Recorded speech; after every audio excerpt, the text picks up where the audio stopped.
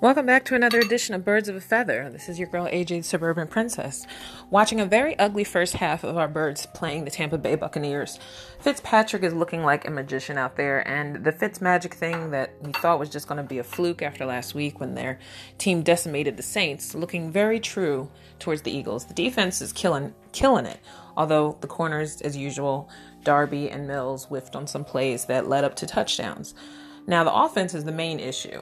We all know that Foles was talking about agreeing with Fitzpatrick when he loses his confidence, and Foles agreed with that, which led to a whole flurry of stupid conversation about how I don't want my quarterback to admit that he has lost his confidence when he's a human being. But yes, we don't want to hear that because why? Because everybody really just wants Carson Wentz back, and everyone thinks that everything Nick says that doesn't sound like a true quarterback is a shock when he's a backup quarterback. You should not be shocked at any time that Foles is honest when this man is meant to just be a personal motivational speaker. I mean, he is definitely one of those guys that I would definitely want to hear when I am feeling down. But as far as my quarterback, he had a very good last 4 games. But now it's 2018, it's a new season, and we need Foles to pull his head out of his ass. We need him to stop playing modestly. We need him to realize that even if the coach is wrong, he should go with his instinct and throw the ball down the field. And you see what happened when he did finally at the end of this toward the end of this first half. Ertz was open clean and he caught a good pass. And even Ertz is starting to feel the frustration. And this is what happens when you do not get into a rhythm early. Whereas Wentz, he would find a way to make a rhythm. Even if there's nobody open, Wentz would make play with his legs. The problem with Foles is he's not fast. And the only time he did make a play was when he went for a first down. But he also went head first, and I was worried he was going to get kicked in the head, but he didn't. There were plenty of times that Foles came alive where there was dead spots, but in general, the offense is lacking. The fact that the offense again lost Jason Peters for a quad injury, and then the fact that Mike Wallace went down off of one damn play and hurt his ankle, which shows to me that our wide receiver core may seriously need either, I hate to say it, but free agents Dez Bryant and now Josh Gordon, who was just let go from the Browns and now is looking for a team. Josh Gordon became a huge hot topic in the last 24 hours because he was let go for reasons that seem a little shaky, whether it could be his substance abuse popping up again or the fact that he announced that he was going to a promotional shoot and then pulled his hamstring somehow during the week before this promotional shoot. Either way, the Browns weren't aware of all these things and they don't trust him, so they let him go. That's supposedly what's being reported. We do not know what actually happened. I'm willing to take the risk and just grab a guy who's hungry, who just needs to be unleashed. Now, Dez Bryant to me is a problem because I don't believe he's worth the money. I don't believe he's willing to take the vet minimum, which is a problem because if you can't humble yourself and just prove to everybody why you need to be there more than a year, you should just take any offer that's given to you. Now, I think it would be the ultimate FU if Dez Bryant came to Philly. I just wouldn't rely on him having the good work ethic that he swears he had with the Cowboys. I feel like he has an ego thing, and we already dealt with someone who had an ego in T.O., and you see what the organization did to that. So there are so many things that are cropping in my mind right now as I watch the first half of that game. That's the most stressed I've ever been watching an offense play. I knew the Bucs were going to be tough, especially coming off of a high, but I actually thought, most people thought probably that the weather was going to be an issue. No, we've played in Tampa before. Nick has played in Tampa before. They showed the last seconds of the game that he won in that horrible 4-12 season under Andy Reid. Foles was the reason they won that game. So to see Foles now being shaky is probably because with JP going in and out of the game and Vaitai being his left tackle, Foles is probably just not trusting in general of the O-line until he finds somebody open. And the problem is timing. He needs timing and he needs rhythm, but sometimes it's not there. So a true quarterback knows how to make lanes. And that's where Wentz comes in and where we miss Wentz. It's not that Foles sucks. It's just that he is just not as creative mentally as Wentz is when he's under center. And so at this point, I don't care what happens. The doctor's got to let Wentz go next week. We need to be able to see Carson work effectively, do his magic against the Colts because they're not much of a threat. But they could easily look like a threat if Wentz is held back another couple of weeks.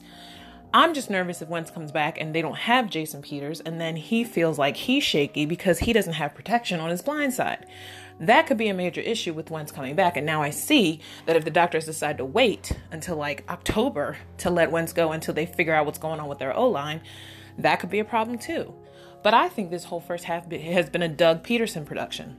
I think that Doug has been scheming pretty conservatively for Foles, and I think the few times that Foles got good down the field, there was either a flag or there was either somebody not open or Foles just had to throw it away. So the problem is everything on the offense is not working like it was on the defense. Now, the defense is always going to have those cornerback issues because sometimes Mills and Darby can over pursue or under pursue. Malcolm Jenkins seems to not be able to hold on to O.J. Howard, their tight end, and Mike Evans seems to be contained, but the problem is, it's going to be a matter of time if the defense is constantly out there, that Mike Evans will get free and score. So at this point, Godwin has scored and O.J. Howard has scored. And Deshaun has scored, which I didn't even think Deshaun was going to play, but he's playing now. So now that they shut Deshaun down, now all they just need is for Mike Evans to be free, and everybody on their freaking side of the Bucs offense will have scored on the team, which is not what you want at a 27 lagging, and then the freaking kicker can't even kick a 40-something yarder. It seems like if it's not dramatic and 61 yards, Jake Elliott is not reliable, which is sucking because some games are going to have to come down to your freaking foot. And if you can't even nail it before the half, are we going to have to look for another kicker? It's ridiculous the things that happen week to week. And the NFL has become a week-to-week league. One week, some teams look like great. Other teams, they look like crap. And it's funny how the Steelers and the Eagles were both struggling at the first quarter. And then now the Steelers clued in on their team opponent, which is the Kansas City Chiefs, with Patrick Mahomes lighting it up.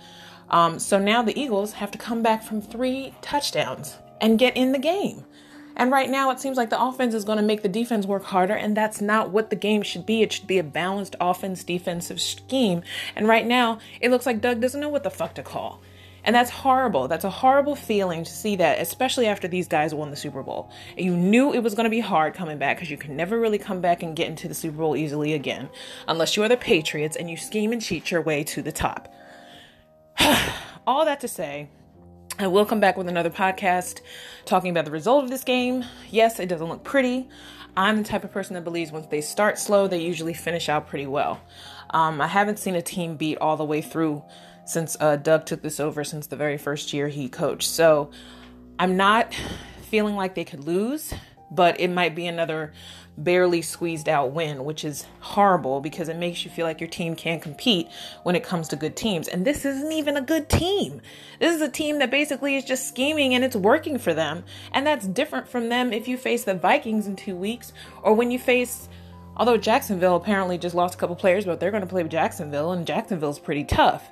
So hopefully by then, Wentz will definitely be behind the helm so that when they play them in England, the jet lag won't work against both of them. Hopefully by then, Wentz will be in a rhythm and the teams will be on the same page. Right now, they are not. And I'm just praying to God that Doug figures it out and just scraps everything he was trying to conserve for Foles and just say, look, I'm going to just have to give you the hard stuff because this isn't going to work if we stay conservative. You're going to get eaten alive. Don't worry about who's on your left side. Just see who's open and just try it. The worst comes to worst, you get a pick, whatever. At this point, I just need you to throw the ball. I need you to stop worrying about where Corey is or stop worrying about where Smallwood is.